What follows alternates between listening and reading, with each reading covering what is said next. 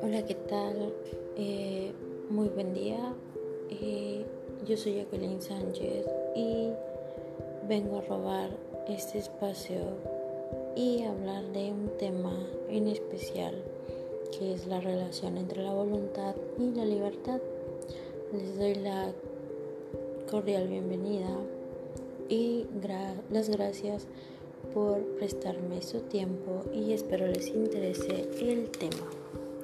Bueno, la voluntad es un estudio o condición de una persona que es libre, es decir, que la persona o ser no está sometida a la voluntad de otra persona.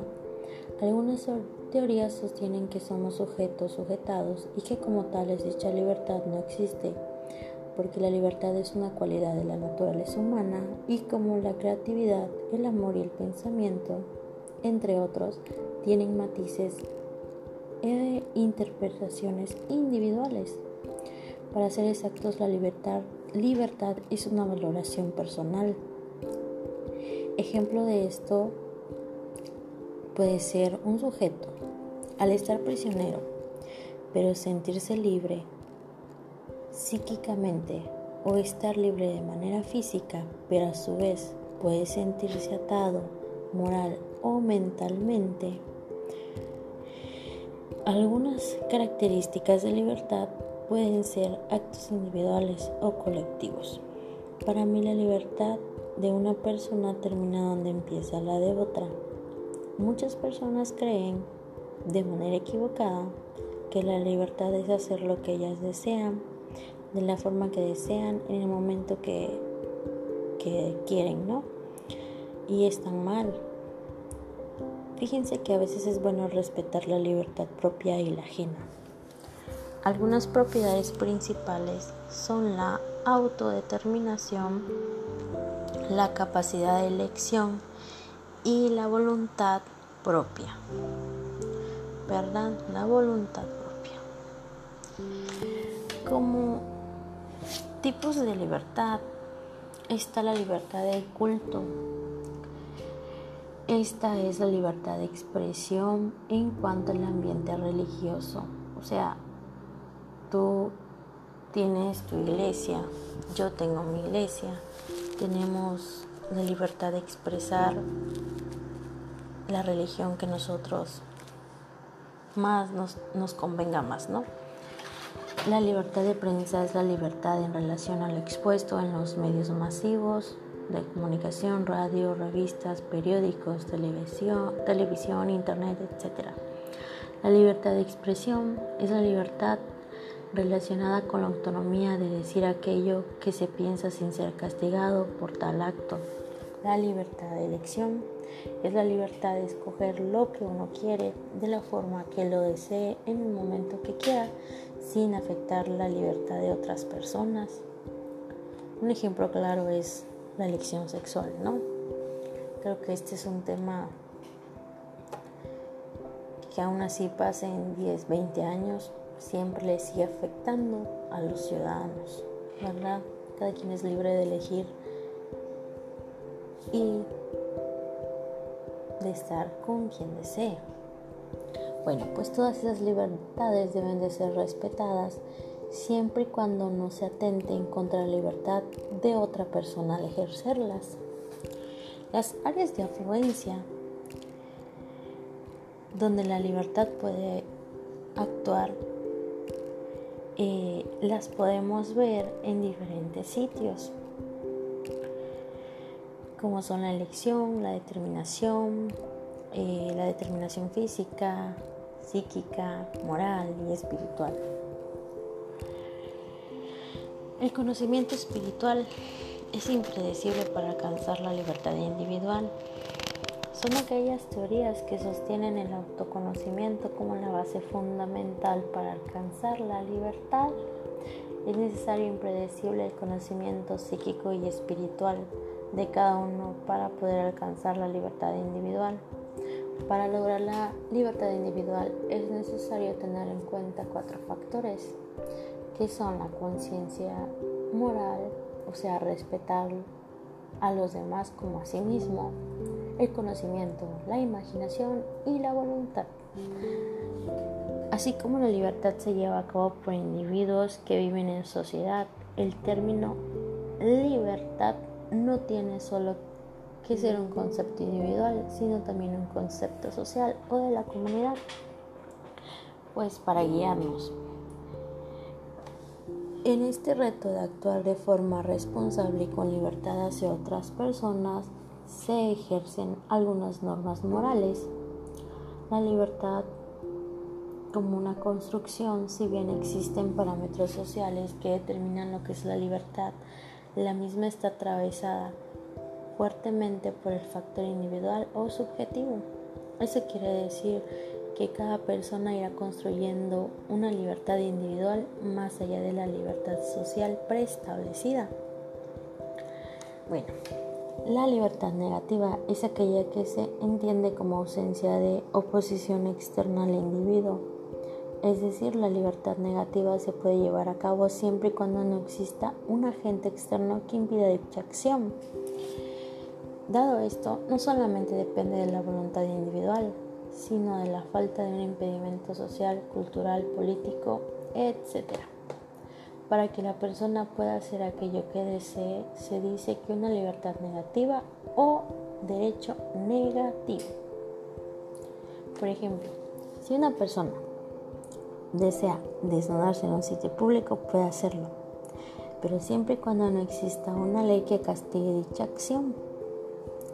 Existen leyes que amparan la desnudez en playas nudistas, pues donde las personas no tienen un impedimento legal para realizar dicha acción sin ser castigados legalmente. Dentro de toda sociedad existen agentes que tanto conscientes como inconscientes atenten contra la libertad de algún tipo. Estos obstáculos pueden ser obstáculos psicológicos de forma individual o colectiva, como son el miedo, desinformación, fanatismo, indecisión, egoísmo, falta de comunicación, los obstáculos económicos, los obstáculos políticos, que pueden ser por regímenes autoritarios, dictaduras, corrupción, etc. Y los obstáculos sociales. Bueno, igual, ya les hablé un poco de lo que es la libertad. Ahora les voy a hablar sobre lo que es la voluntad. La voluntad es la aptitud de decidir y ordenar la propia conducta, propiedad que se expresa de forma consciente en el ser humano para realizar algo con intención de un resultado. La palabra voluntad consiste en la capacidad de los seres humanos que nos mueven a hacer cosas de manera intencionada. Es la facultad que permite al ser humano gobernar sus actos, decidir con libertad y optar por un tipo de conducta determinado. La voluntad es el poder de elección con ayuda de la conciencia. El actuar humano está orientado con todo aquello que aparece como la mejor opción, desde las actividades recreativas hasta el desempeño por mejorar en un trabajo, sacar adelante una familia o ser productivos y eficaces. La voluntad opera principalmente en dos sentidos, de forma espontánea y forma consciente. La forma espontánea es debido a la motivación y al conocimiento. Se puede realizar. Un ejemplo de esto sería como el querer salir de problemas, el querer salir adelante, salir a pasear con alguien, iniciar una afición o un pasatiempo, etc. Y de forma consciente es debido a un esfuerzo o obligación a realizar determinadas cosas, ya sean terminar un informe, aún estando cansado, estudiar una materia pues que no nos gusta o que se nos dificulta, recoger las cosas que están fuera de su lugar, levantarse a pesar de tener sueño, etc. Todo eso que representa un ejercicio de voluntad, porque se llega a la decisión de actuar contando con inconvenientes. La voluntad es fundamental para el ser humano, pues la dota de capacidad para llevar a cabo acciones contrarias en las tendencias mediante del momento. Sin embargo, no se pueden lograr objetivos planeados. Sí, es uno de los conceptos más difíciles y debatidos en la filosofía, pero pues va de la mano con la libertad. Bueno, sabemos que tienen que ver en común y son palabras que van en conjunto, ¿no? La voluntad es capaz de mover hacia la verdad del que la inteligencia le presenta y a la que se inclina, percibiéndola como bien, es decir, como algo que lo perfecciona.